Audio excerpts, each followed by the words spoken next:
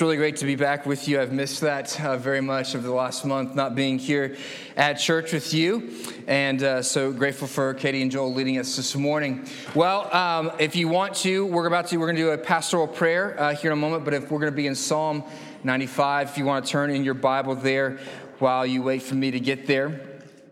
I want to pray this morning for our church and particularly for Judy and Amy Dersher. Many of you know this. If you haven't already, John Dersher passed away suddenly last Sunday night from a heart attack in the middle of the night. Just want to say a few words about John this morning. When a man who spent his whole life serving behind the scenes and then dies behind the backdrop of a pandemic, it is incumbent on those of us whose gifts put us on the stage to bring servants like this to light and to shine a beautiful light upon them, for they are something glorious to behold. If you knew John, he was an incredibly generous man.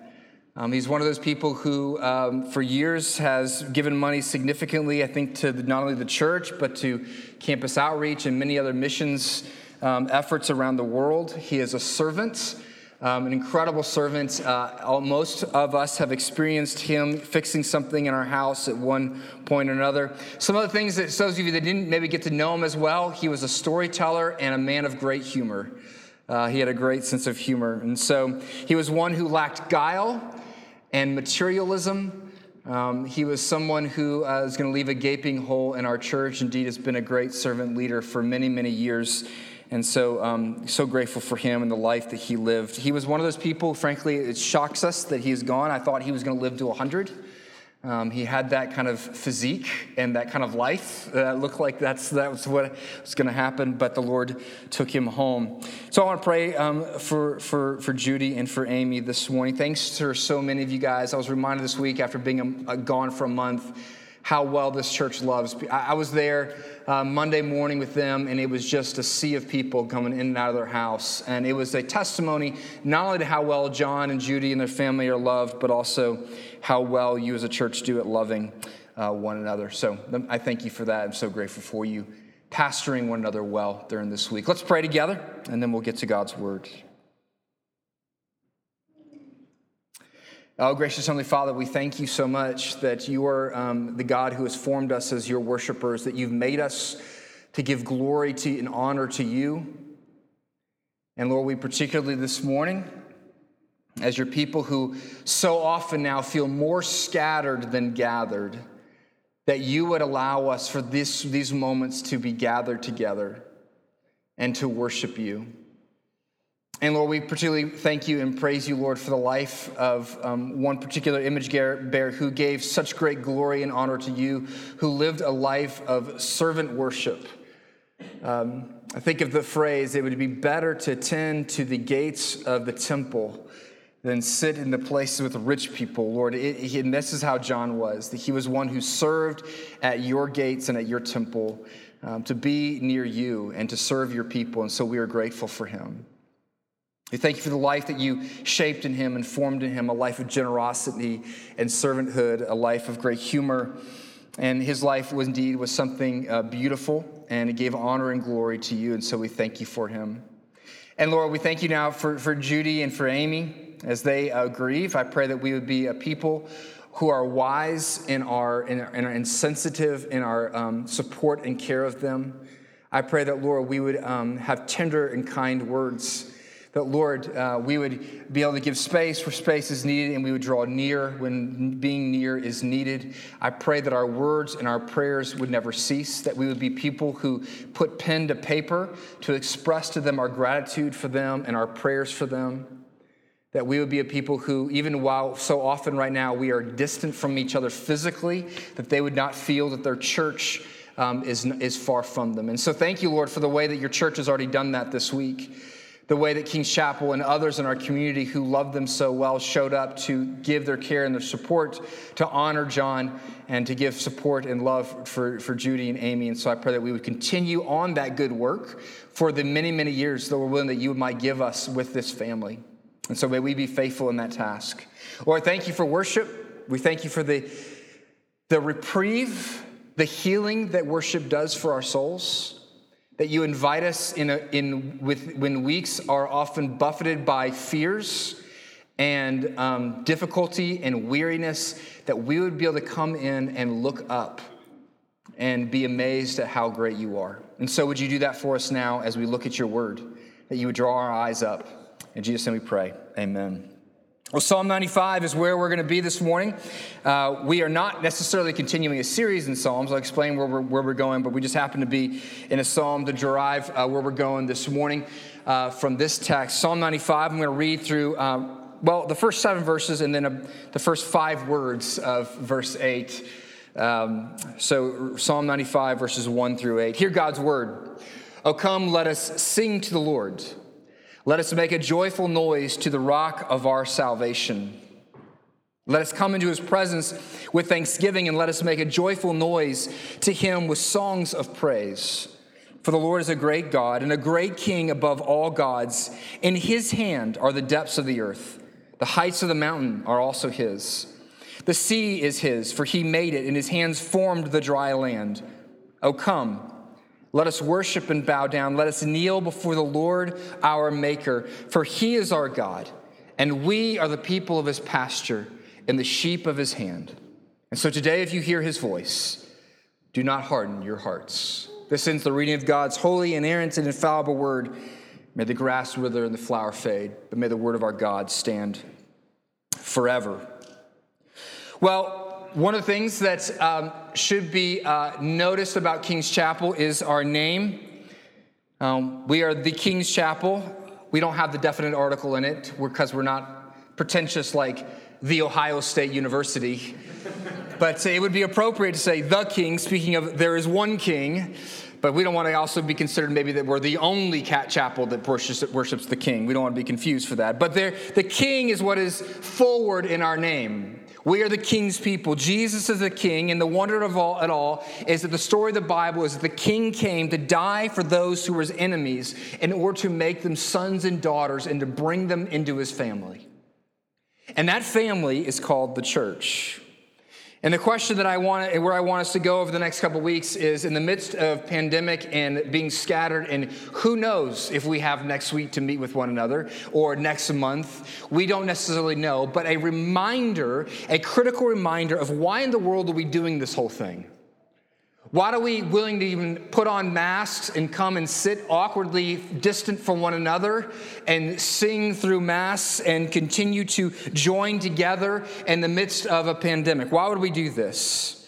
And asking this question, I'm essentially asking this: what are our values? What is our purpose? And what is our identity?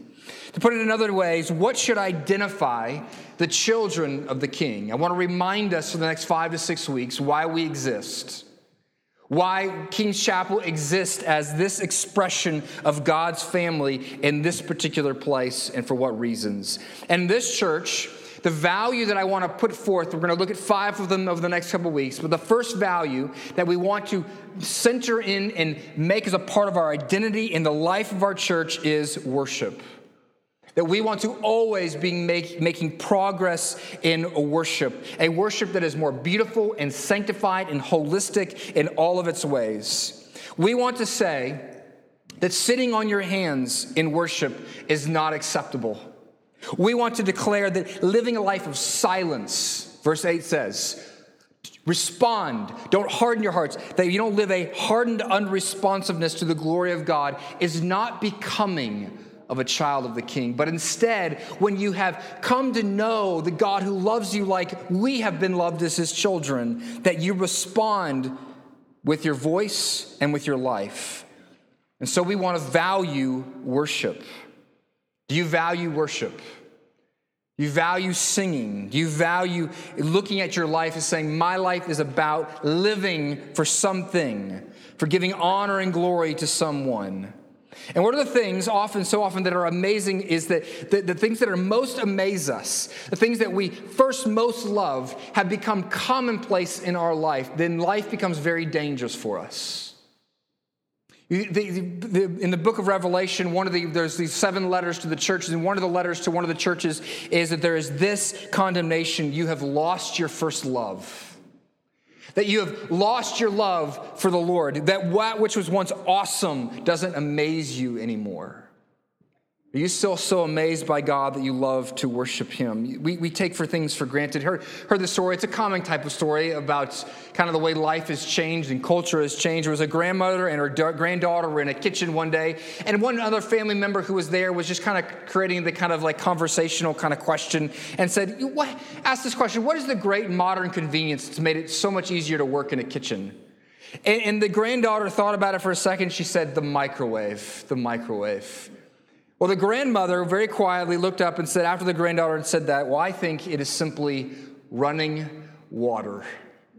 Running water. Oh, that's right. We have running water in our houses. Forget the microwave. We actually get to bathe ourselves and we get to wash our food and we get to actually have running water when we simply turn a spigot. But how long does it take us to become so accustomed to something that once awed us, to the fact that maybe God and the fact that his grace and his mercy has been given to us, that we lose our awe at the fact that he has invited us to come for our eternal occupation to be his children who worship him. In our heart of hearts, we long to be worshipers. You were made to be a worshiper. And because we know that our life is not weighty, it does not have a sense of purpose unless it is attached to something greater and grander than we are. We are but a moment. We need to attach ourselves to something that is forever. So let us talk about what worship is this morning. I want to talk about worship and bring us to a better understanding of what it is in concentric circles. Think of 3 concentric circles. We'll talk about the more broad and our general first, the outer circle, and then move in these 3 concentric circles. And in doing this, I am not moving from something that is less important to more important, or to see these 3 concentric circles as being like an outer target into an inner target, but really we're talking about 3 focus, ways in which we're looking at worship, from the broad perspective to the specific perspective. And so here's your first. First, we begin for this. Psalm 95 gives us the general principle or the broad perspective of what worship is. And worship is this. Worship is your whole life response to the revealing of your God. Worship is a whole life response to the revealing of your God. And we're going to do the nerdy thing, the very dictionary thing. I haven't preached in 5 weeks, and so I'm going back to the idea of just simply defining things for a couple weeks to get my motor running again. But we're going to walk through that definition. First, worship is a whole life, your whole life. Here's 2 really great definitions of worship is. One from a guy who wrote one of the best books I've read on worship called The Unceasing Worship by Harold Best. He says this: worship is the continuing outpouring of all that I am and all that I do and all that I can ever become to God. Tim Keller, in a similar definition, says worship is ascribing ultimate value to something in a way that engages your whole being, your mind, your heart, and your will. Psalm 95 actually moves through every aspect of who you are, of all of your faculties as a human being, mind, will, emotions. Look at verses 1 and 2. What does it say? We see the emotions being engaged in worship. For example, it says, shout, sing joyfully, it says. It says it multiple times that we are to have joy, to express and feel joy in our worship. Then in verses 6 and 7, it talks about how our will is supposed to be involved in worship. It says in verse 6 that you are to submissively bow down. That is a posture, a will saying, God, not my will, but yours be done. That is part of our worship. And in fact, there not only do we see the will, but we see the body, that you're to have an outward expression of worship that involves physicality. And lastly, we see the mind, and it's hidden there perhaps for the English reader, but it says that we would listen to his voice in verse 7 and into verse 8, that we would respond having listened carefully, that we are not to ignore it. In the Hebrew, what that actually means is to consider, to ponder, to meditate upon the voice of God. So the emotions, the will, the body, the mind, all of these things are involved. And so when we come into worship, we want to listen, to think about what God has done and who he is. That's using our minds. We're to meditate and respond with an overflow of praise, with joy and excitement and thanksgiving. And as we think and as we're moved by God, this leads us to worship. And it involves all three of these aspects, all aspects of your faculties. And indeed, that is to be played out then through every moment and every day of your life. Here's the whole life perspective of worship given for us by the Apostle Paul. All of life is worship in this sense. It says this in Romans 12, verse 1. He says, I appeal to you, therefore, brothers, by the mercies of God, to present your bodies as a living sacrifice, holy and acceptable to God, which is your spiritual worship, which means every part of your life, your body, your activity, your energies are supposed to be lived to give glory and honor to him. We are always worshiping. And therefore, to say that worship involves all that we are, every facet and faculty of our being, we are saying that worship is not simply something that we do, but it refers to our very being. If it's every aspect of your life and every day of your life, we are actually not simply people who do worship, we are worshipers. As the old hippie philosopher says, you got to serve someone. Everyone worships something. And the Bible begins with this idea that we are all worshipers and we are always worshiping a person or an institution, an idea, or a God in Jesus Christ. We are, every one of us, unceasing worshipers and will remain so for all of eternity. And the question, though, is this: what are you worshiping? What are you worshiping? And the broad understanding of worship, it's our whole life identity, being and doing. And this actually, to connect it to our mission as a church, our mission of a church, which is to make disciples. The word disciple can be used, a synonym of making a disciple is we are about making worshipers at King's Chapel. That we're not just simply about doing worship or valuing worship. We are about creating or forming worshipers. Worship is a value not only that we enact, an identity that we embrace, and it is also a vision for a mission that we seek to fulfill. That we would become, and that the world around us would be filled with worshipers. This is, in part, a synonym of the mission of making disciples. John Piper actually says this in his now famous quote in his book on missions. He says that missions exist because what doesn't? Worship doesn't. Because there are people in this world who do not worship the God who is, the true God who is. And so, worship is our whole life, but it's a whole life in response. There's always something that we're responding to in worship. It is not something vague and in the ether out there, but worship is a response to something, and in particular for Christian worship, it is a response to the true and biblical God. What is that something that you are worshiping? And for Christian worship, it is a response to God as he is revealed to us. Worship is realizing afresh the greatness of God, realizing afresh that he is worth your whole life being poured out as an offering, as a sacrifice of praise. Worship is realizing that God is not merely useful to us, but he's actually an object of beauty to you.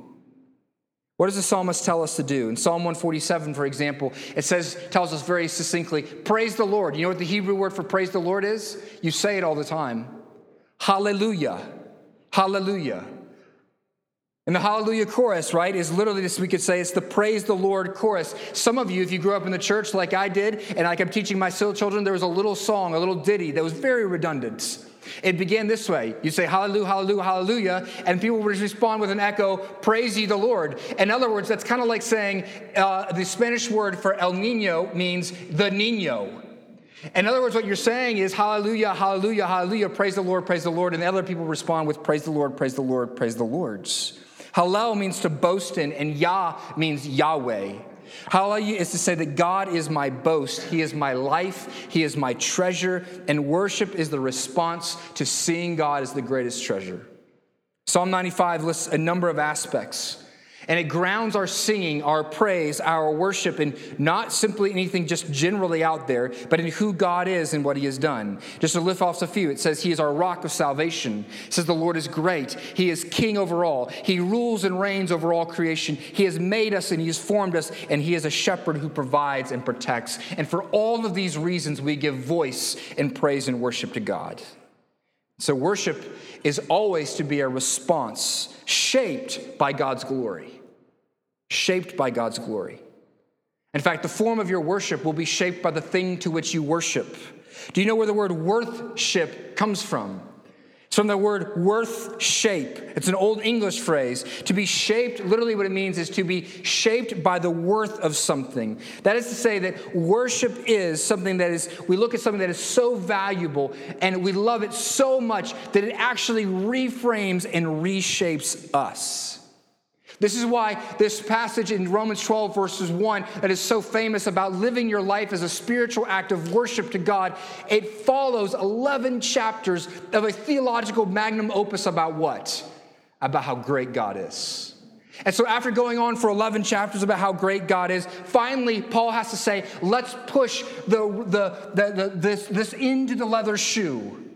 Let's push it into our life. How beautiful this God is with a spiritual act of worship. The revealing of God, we see, is to elicit praise. We looked at this about 5 or 6 weeks ago, and we looked at Psalm 19. And there is the classic passage on how God reveals himself, and he primarily reveals himself in two spheres. First, the natural world and what is called general revelation that everybody can see. Everybody can see. You can go to the Grand Canyon and you're filled with awe. And if you know the true God, then you worship him. He reveals himself there. But the back half of Psalm 19 is about how God specifically or specially reveals himself in a saving way. You see, the shift here in that psalm, in Psalm 19, shows us that creation is merely the backdrop of the work of God. It's the backdrop of a larger story and a more beautiful picture, as beautiful as creation is, and as articulately as it communicates how awesome our God is. When you know the saving and redeeming work of God, it is even more profound. You see, if you want to be a worshiper of God, then your chief aim, if this is what you want to be your single-minded devotion, is to give worship to the Lord with all that you are and all that you have, is that you open God's word, because that is where he has revealed himself, and you say to the Lord, show me your glory. Because I want to be shaped by you as a worshiper in every aspect of my life. And so worship begins with God. God has always been the one who is previous to worship. He is the first mover. He is the conductor whose wrists flick and his arms sway so that we, the orchestra of his creation, would play in response. But here's the frightening question for us. What in your life most shapes you? The Word of God is going to be the one thing that is most shaping us, and we're supposed to spend a lot of time there having God reveal himself and so that we might be shaped. But what is it that actually shapes your life? You see, most of the things that shape us, we are not actually aware of them. In fact, the most powerful things that form us and shake us, we are usually completely unconscious of or unaware of their place in our life.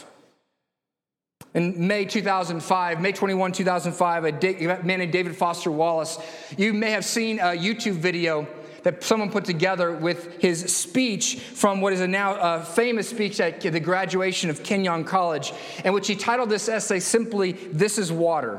And he begins his essay this way with this little narrative, that there are these two young fish and they're swimming along in the sea. And they happen to meet an older fish swimming the other way, who nods at them as he passes by, and he says, "Morning, boys, how's the water?" And the two young fish continue swimming on for a bit, and then eventually one of them looks over at the other and says, "What the heck is water?" In other words, it is the things that we are most unconscious of that actually may give us the most life and form us the most. The point is, the most obvious, the important realities are often the ones that we even have the hardest talking about and seeing. And so the question is, what are the things that are most shaping you that you may be unconscious of?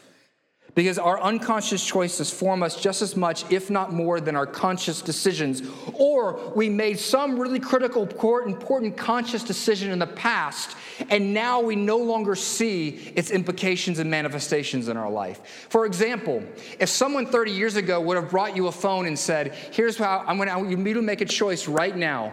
If you're going to spend 3 hours a day doing this on your phone, you'd say, no, I'm not going to make that choice. But like a frog boiling, over the last 15 years, what have we become? People who do this for 3 hours a day.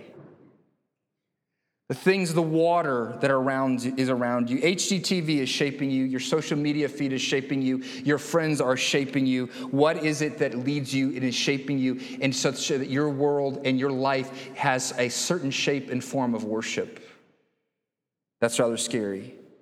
And this leads us to framing our second point as we move into another concentric circle about worship. And this is the specific practice of worship. The specific practice of worship is this. Worship is the practice of gathered storytelling. And I use the word practice there very, very consciously. Practice. That isn't exactly the sexy word one thinks about when you think about coming to worship, right?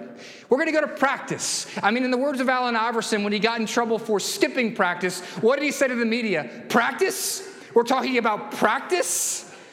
But this puts in stark relief how desperately important we are, and this is what we did this morning and what we are doing. When all of life is meant to pull you down a stream in one direction, a lazy river that actually has a raging rapid that runs underneath of it, such that you don't feel the raging rapid, you're simply sauntering along the river. You'll never know how strong culture's push on you is until you try to walk back up the stream. And in a world that is constantly saying, life is about you, life is about these things and about this identity, to come in once a week and actually to push against the stream, guess what? That's going to take practice. Practice. What most shapes you? What I'm saying here is I'm contending that the things that most shape you are never sexy, blunt, or extravagant, but the most powerful forces that shape our lives are unconscious habits, our practices and values that slowly seep into our lives and our brains, and they form and they shape us. If you are molding something, particularly something more rigid, does it happen best with blunt trauma or over a long period of time? Some of you won't understand this, but you may get this. I have really great teeth. My teeth have always been wonderfully straight. I've never needed much work on my teeth. But for most of you, the reason why most of you are not some crooked-faced, snaggly-toothed Anglo-Saxon is because somebody at some point put metal in your mouth, and after that traumatic event, it started to do something to your face over the course of a couple years, and you never even thought about it again. Or have you ever seen a kid, a baby who has gone through a fairly traumatic birth, perhaps, and their head is rather pointed? What do we have to do with those babies? Now, do we say, you know what, we got to get this kid's head back in shape, and so we're going to take a 2x4 to this kid's head and just whack him really good, and hopefully that traumatic blow to his head will bring things back into the correct shape? No, what do? We put a cap on his head, and he looks like a miniature football player for the first year of his life. Why? Because it is a slow reshaping. Now, understand this. Usually the most profound shapers of life are the omnipresent things done over and over and over again. And yet the most of us, what you want from worship is to come in to have a worship experience. You want the blunt trauma of the 2x4 against your cranium trying to fix you. But in reality, the worship in biblical sources and in the church history is not something first and foremost that a person experiences. It is instead something that we practice. It is a habit. You see, feelings are great liars, and if Christians only worshiped when we were feeling very worshipful, then it wouldn't happen very often. But the wisdom of God says something different, that we can act ourselves into a new way of feeling much more quickly than we can feel our way into new actions. Worship is first an act that develops a feeling, affection for God, and then secondarily, a feeling for God that is expressed as an act of worship. And therefore, worship is a formative practice, or we might say a reformative practice. In the world of worship, we call this practice liturgy. A liturgy is a pattern of words or actions repeated regularly. That sounds like practice, right? If you're a basketball player and you have a screwy looking shot and they want to fix it, guess what they have to do? They fix your form and then they say, hey, do that 10,000 times. And in a world that is constantly trying to form you and reshape you and make you malignant in shape, that what we desperately need is to have something that we regularly practice that puts us in its bind in a vice grip that changes us. And what is it that we practice in Christian worship? What is it that we are to repeat in the hopes that it will shape or reshape us? What do we need to hear over and over and over again? And well, we come back to the second half of this definition. It is the practice of listening to and retelling the gospel story. You see, there is a story that you may not know that is being told to you, but there is a story around that is being told to you about who you are and what your value is and how you ought to live. And you add to this the fact that you are a very forgetful people. And by you, I mean me. Who forget the true story of what God is doing in this world. And therefore, what we need is a countercultural story. And that is exactly what worship is. This is a revolutionary act. It is a resisting act against the world and against the obsession of self, saying, I need to be shaped by something else this week. And so what we desperately need on a Sunday is to come together and be what? Reminded. We're going to talk this morning about the two most oft-repeated commandments in all of the scriptures. Here's the first one. Remember. Remember. To remember a true and better story. Eugene Peterson, I don't have this up on your screen for you, but he says this: every call to worship is a call into the real world. He said, I encounter such constant and widespread lying throughout my week about the reality of each day and meet with such skilled and systematic distortion of the truth that I'm always in danger of losing my grip on reality. The reality, though, of course, is that God is sovereign and that Christ is Savior. And the reality is that prayer is my mother tongue and communion my basic food. And the reality is that baptism, not the Myers-Briggs, defines who I am. One of the primary things we are doing when we gather is disrupting the stories and the messages that we hear throughout the week. Worship is the strategy by which we interrupt our preoccupation with ourselves and the narrative that we are trying to write and listen, well, as the old hymn would say it, to the old story. And this is why worship, even the order of worship, ought to be designed around pointing us to gospel proclamation and re-articulation. In fact, if you take our membership class, I give you something called the KCP Worship Philosophy, which usually probably makes people glaze over because we use the word philosophy, but here it is anyways. And I say in 3 parts that why you want our worship to be word-driven dialogue. That's where we started this morning, right? That it begins with God's word and we respond. That's what worship is. God speaks, God shows us his character, and we respond to him. That it's a gospel storied. That worship is telling a story of creation and fall and how he comes to redeem us, and now we look forward with hope to the restoration. And lastly, at the core of that story, it is Christ-centered. That the center of this retelling, we are talking about Jesus and his person and his work and all that he has accomplished for us. And this is really important. We come to tell that story together. Gathered storytelling. Psalm 95 does not say you in the singular. It does not say, hey, I worship the Lord with my heart, soul, mind, and strength. No, it says what? Let us.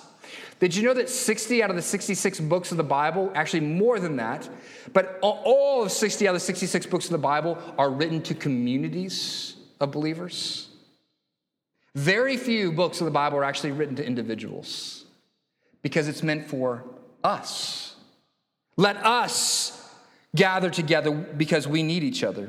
You know, there's this amazing place in Hebrews chapter 10 where it talks about this beautiful picture of describing the access that each of us individually have to God the Father. And it's amazing, it's wonderful, and you can personally know God and speak to him. And yet the author at the end of chapter 10 of Hebrews says this: despite the fact that we have this right as a child of God to enter into his presence with intimacy and personally, he says this in verse 24. And so let us consider how to stir one another up to love and good deeds, not neglecting to meet together, as is the habit, practice, the habit of some, but instead encouraging one another, and all the more as you see the day drawing near. You see, why do we gather together? Because one, we need accountability, and two, sometimes I don't feel like coming because it's practice. And it's practice. And sometimes I don't want to come to practice. I don't want to go work out. I don't want to do this. And so what do we need? We know what it means to stir one another up and to encourage one another, as it says in Hebrews 10, 24 and 25. It means you tell each other the gospel story again. I forgot it this week. And I'm too doggone tired to say it to myself and to remember it for myself. And so I need you to show up and to sing it to me. That's what I need. Well, one final concentric circle. And this is the particular act in our life of worship and the practice of worship. There's something specific. It wouldn't be right to say it's the core, but it's something that we are to do in all of these other aspects. You're to sing. Worship is singing. You sing in a worship service. You sing in all aspects of your life. You should go through your days singing. This particular act, the worship is the act of ascribing glory to God in song.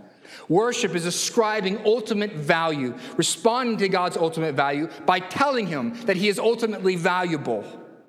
There's this little preposition in Psalm 5 that is really key, and it happens twice. It says, come, let us sing for joy. Let us shout for joy. Let us come before him with thanksgiving and extol him with music and song. And then it says, for. Why? That means why. Why? What triggers this singing and this joy and this shouting?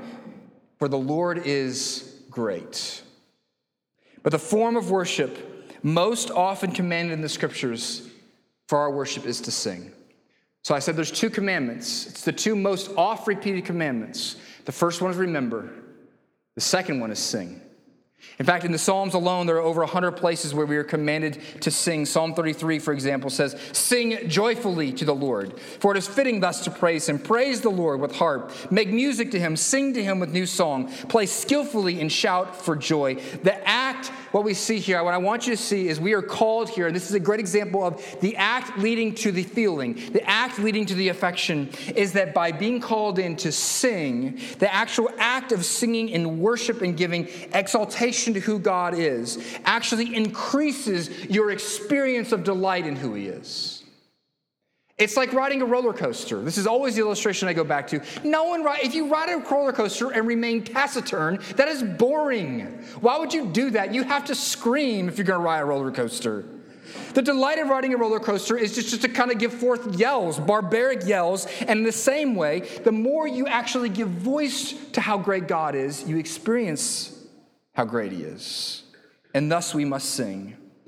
And singing is a theme line that runs from the beginning of end, from the beginning of creation to the end of all time. There was singing at creation. Did you know it? Job chapter 38, God says, when I laid the foundations of the earth, the stars and the angels sang for joy. In Proverbs 8, we're told that when God was creating the world in wisdom, the beings, the angels who were watching, essentially were dancing and singing for joy. And what does creation do in response to the song of creation? In Psalm 19, verse 1, it says, creation sings back. C.S. Lewis in his second book, or maybe his sixth book, we're not really sure which way we're supposed to read it. It's The Magician's Nephew, and it's the C.S. Lewis Narnia account of God creating the world. And here, when Aslan, the lion, creates the world, he does so by dancing and singing, and wherever he goes, things go from gray to color, and things bring life and burst forth in fruit. Did you know they're singing in heaven for all of eternity? In case you weren't aware. Isaiah 55 says that when the coming of the Lord, it says, when he comes back, it says, you will go out in joy and be led forth in peace, and the mountains and the hills will burst forth into song before you, and all the trees of the fields will clap their hands. Psalm 96 says that then shall the trees of the wood sing for joy before the Lord. When he comes back to rule the earth. At the end of all things, we will join all creation in song. This is your past, and this is your future to sing. Now, I've made fun of the idea of being in an eternal choir, much to Ed's chagrin. Now, let me understand this about the eternal life of the kingdom is you're going to do a lot more than sing, but you're never going to do less than singing.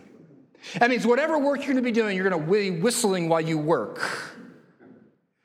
And so the story of the gospel is singing at the beginning and singing for all of eternity, but it's also in the stories of scriptures that tell us right now that are we singing?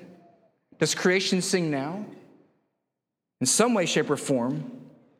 But perhaps more than hearing creation's voice of praise to God, Romans 8:23 says that all creation now groans. Gives forth, yes, a song, but it's a lament. Creation went from singing and praises and glory to groaning because of the fall of man, and all creation became broken.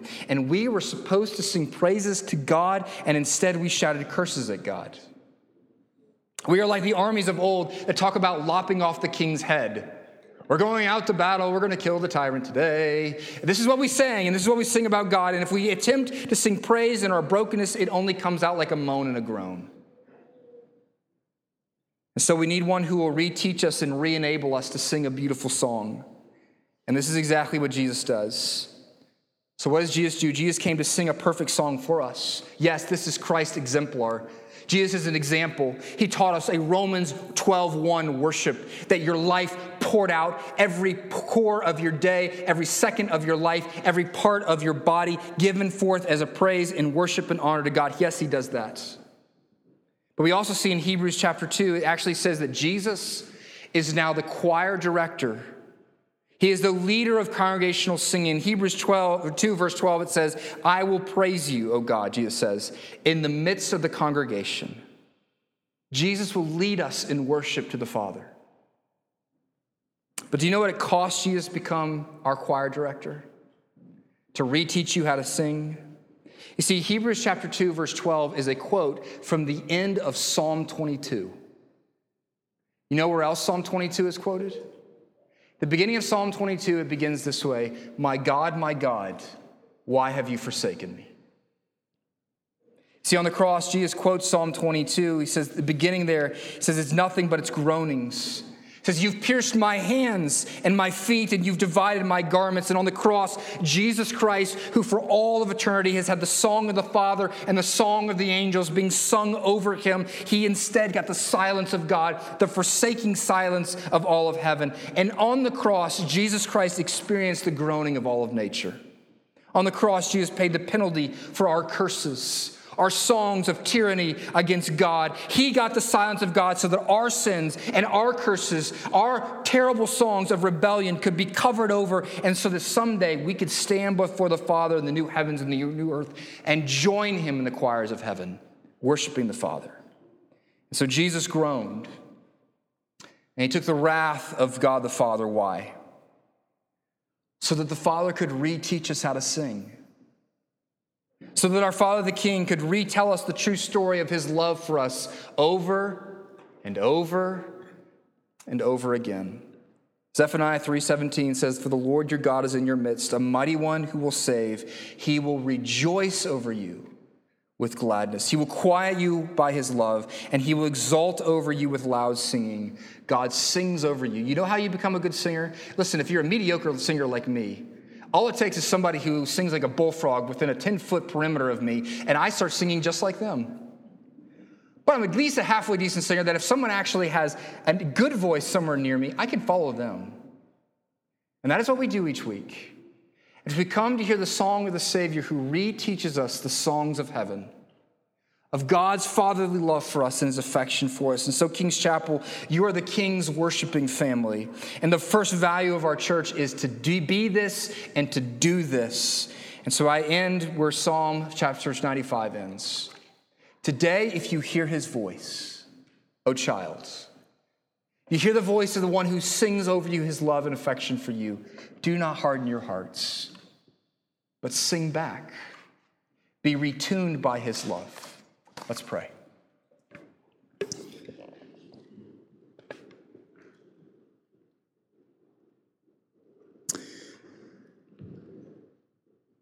Lord, we are fish swimming in a sea. We call it various things, culture, the world. But we are singing in a sea that seeks to tell us a different story. And Lord, forgive us for being so arrogant to think that we can swim in that sea and merely kind of spend some time hearing a different story every once in a while. with making Sabbath worship an option. Lord, we desperately need to hear a better story. And so I pray that on the Sunday mornings, perhaps like this one, where we don't feel like coming to church, and these days we don't want to have to wear a mask, and we don't want to have to deal with squiggly children, and we don't want to have to sing, and we're tired. Would we come to practice? And Lord, would we encourage one another and build each other up so that we might reteach each other the song of our Savior. Lord, incline our hearts to hear better. Retune us to the glory of your name. We pray in Jesus' name. Amen. All right, your benediction. Just as a reminder, we have offering plates in the back. If you want to drop an offering there. Hey, we end with this great word, Church of Jesus Christ. In all your darkness and troubles, remember this, that what you are and what you have, that you have been loved with an everlasting love, you are supported with everlasting arms, and you're recipients of everlasting life and heirs of an everlasting kingdom. Go in peace, brothers and sisters.